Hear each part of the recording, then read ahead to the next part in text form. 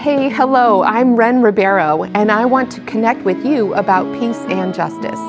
We are interviewing women who labor for peace, as we have forever and always will, until we all feel peace in our homes, our workplaces, our communities, and especially our bodies and minds. This initiative is named Mujéres Co-Labor for Peace.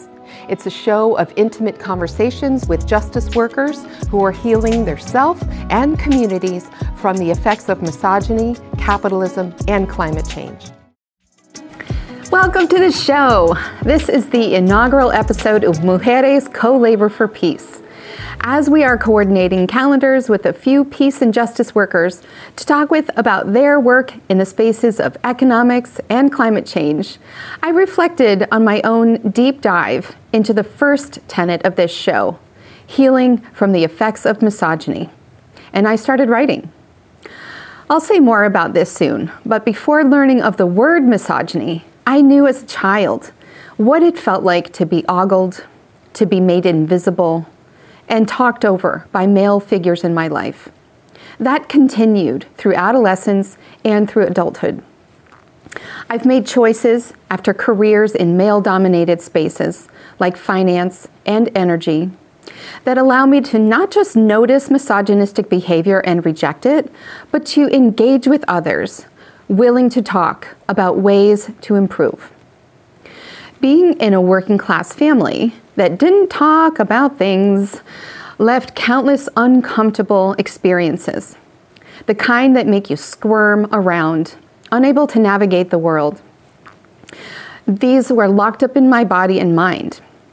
And digging into some of this discomfort in this show format seems like as good a way as any I've thought of so far to take action toward peace and justice. My name is Ren Ribeiro, and I wish you complete wellness and lasting peace. As outrageous as it may seem to some, the idea here is to arrive to this show and begin each episode with an inquiry of the self, asking ourselves, how is this beating heart right now? I will ask myself this, and I'll ask you to arrive here with a reflection on what is on your heart in this moment. Today, my heart is excited, and it's also feeling a little bit tender. How is your heart? And I invite us all to take a slow, deep breath of integration right now.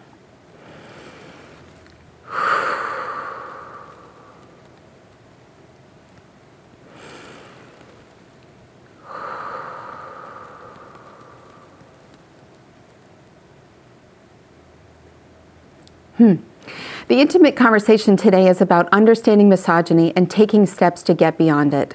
This is a tough subject. Few people outside of self-identifying feminists, and there are, thankfully, plenty of male-identifying feminists, are emotionally available to contend with the subject of misogyny. But here we are, needing to address this topic with as much grace and heart as possible. I set a goal for this episode's topic to not delve too deeply into the webs of connection and concern related to misogyny, and to provide a heart-centered overview of a hard topic that can inspire action, peace, and justice. I will share a few of my reflections and a few others' reflections about what misogyny is and why it's important to consider.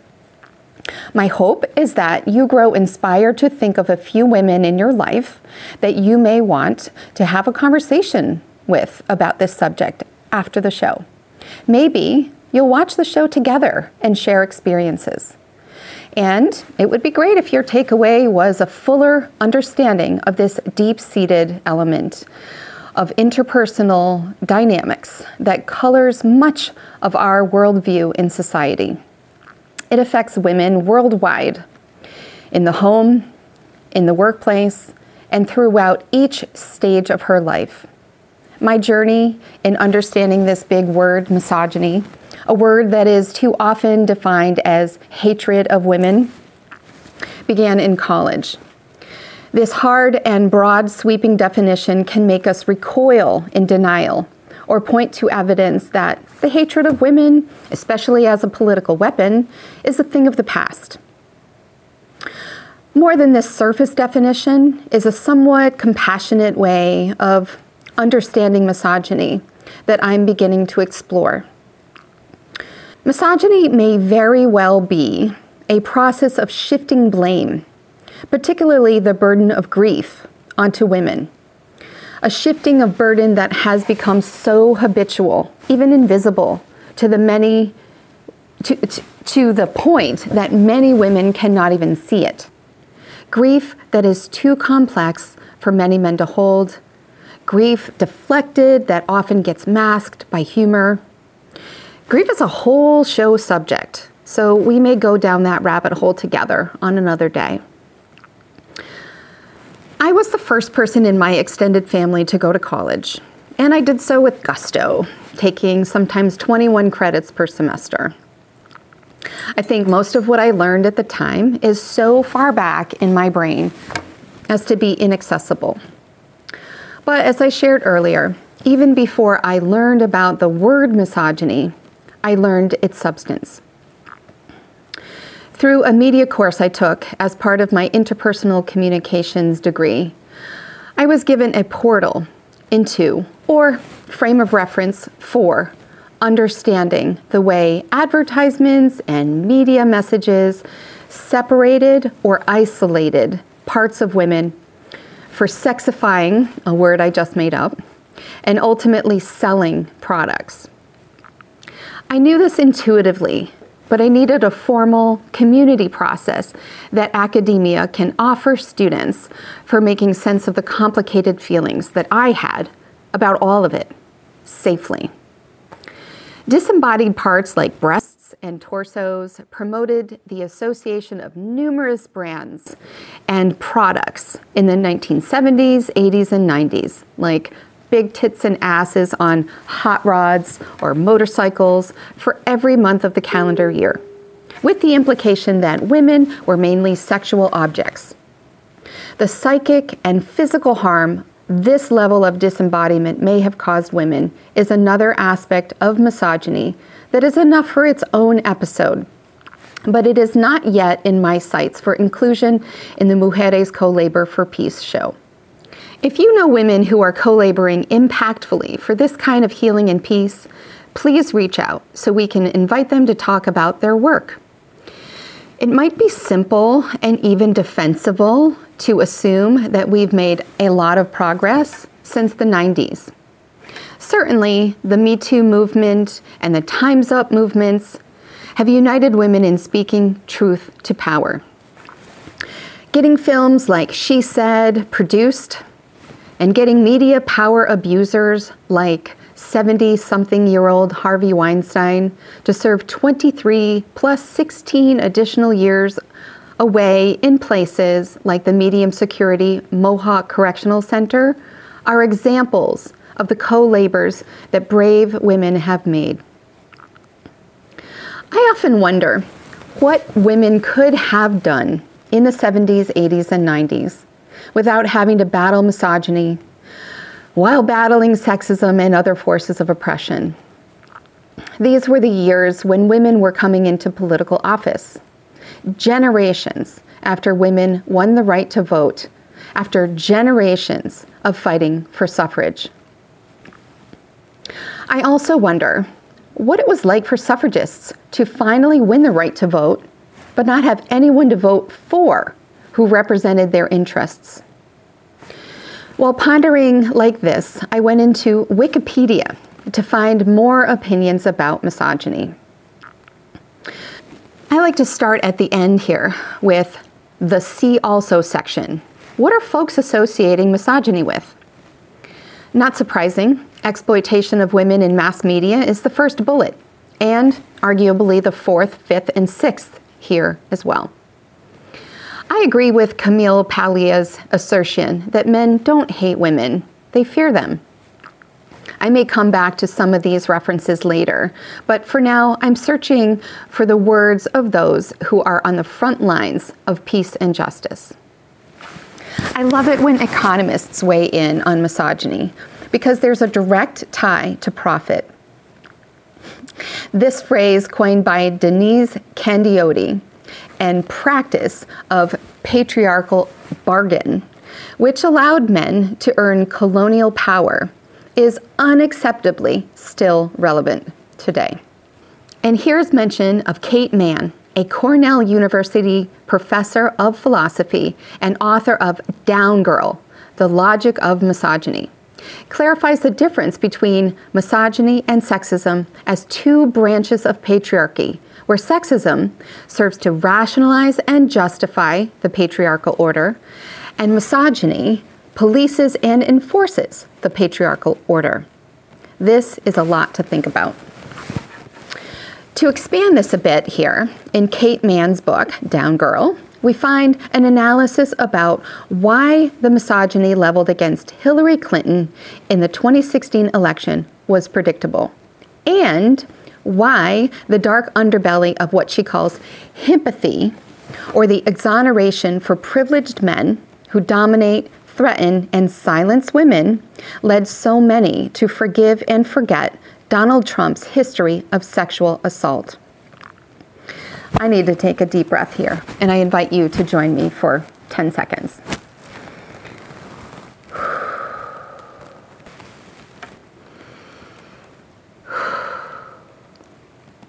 Certainly, the co-labors for peace and justice involve great investments of emotional labor to notice, to witness, to hold and stay conscious about, to educate about, and to fight against, with as much grace and heart as possible, the people, the beliefs, the behaviors, the expectations, and the establishments that continue to minimize women, body, mind, and spirit. Like in the act of gaslighting.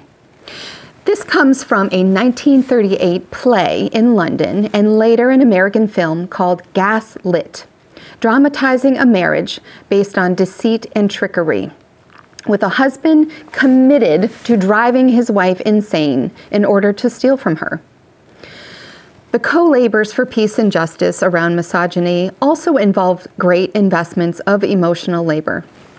To notice, to witness, to hold and stay conscious about, to educate about, and to fight against, with as much grace and heart as possible, the people, the beliefs, the behaviors, the expectations, and the establishments that continue to exceptionalize women, extracting profit in unjust, non-transparent ways from her creativity, her art, her words, her skills, her youth, her beauty, and all the while disempower women in increasingly sophisticated and violent ways.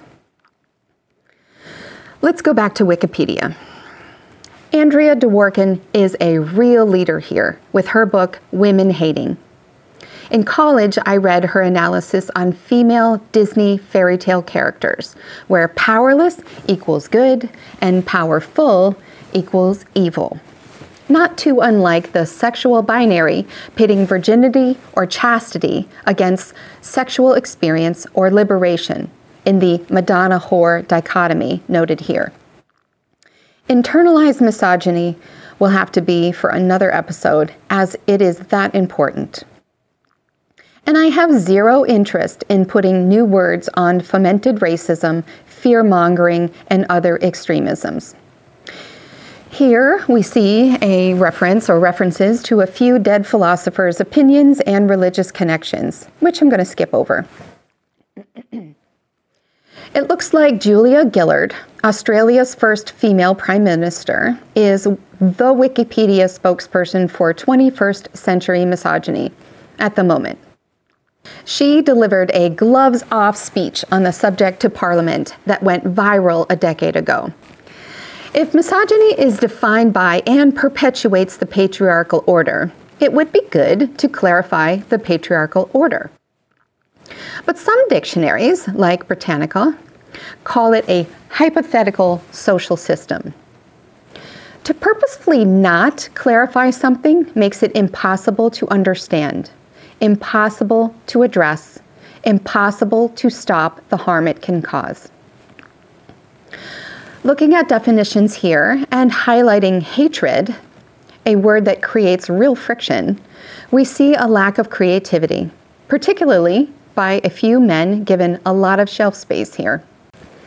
Let's take a creative turn with anthropologist Melissa Emery Thompson from the University of New Mexico. Emery Thompson has researched family relationships in non-human primates, and she notes that these relationships are consistently organized through mothers.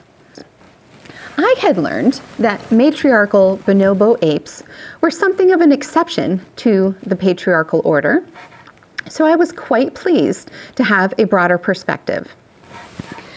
One last book I will refer to is by Gerda Lerner, a multifaceted women's historian. She wrote The Creation of Patriarchy, which investigates the formation of separate cultures based on sex in ancient Mesopotamia. It may be a must-read for those of us who haven't yet reflected on patriarchal influences in our lives. So yeah, it's been a long time that the patriarchal order has affected women. Okay, so now we are ready to explore together a few examples of misogynistic behaviors. Everydayfeminism.com features a few easy-to-access descriptors to watch for. One is manterrupters.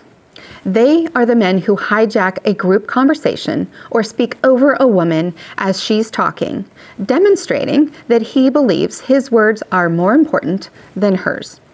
Two is the emotional labor dodgers.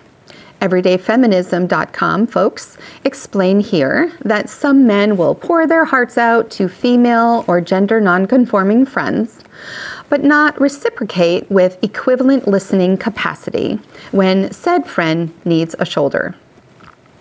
This is adjacent to the blame and grief-shifting behavior that I mentioned earlier. 3 is the man-spreader. This is a new one for me. The man-spreader describes the space men feel entitled to take up even as they are unaware of their surroundings, making it impossible for anyone else to utilize the space that they should have equal access to. I love this one. And I hope we all understand mansplaining.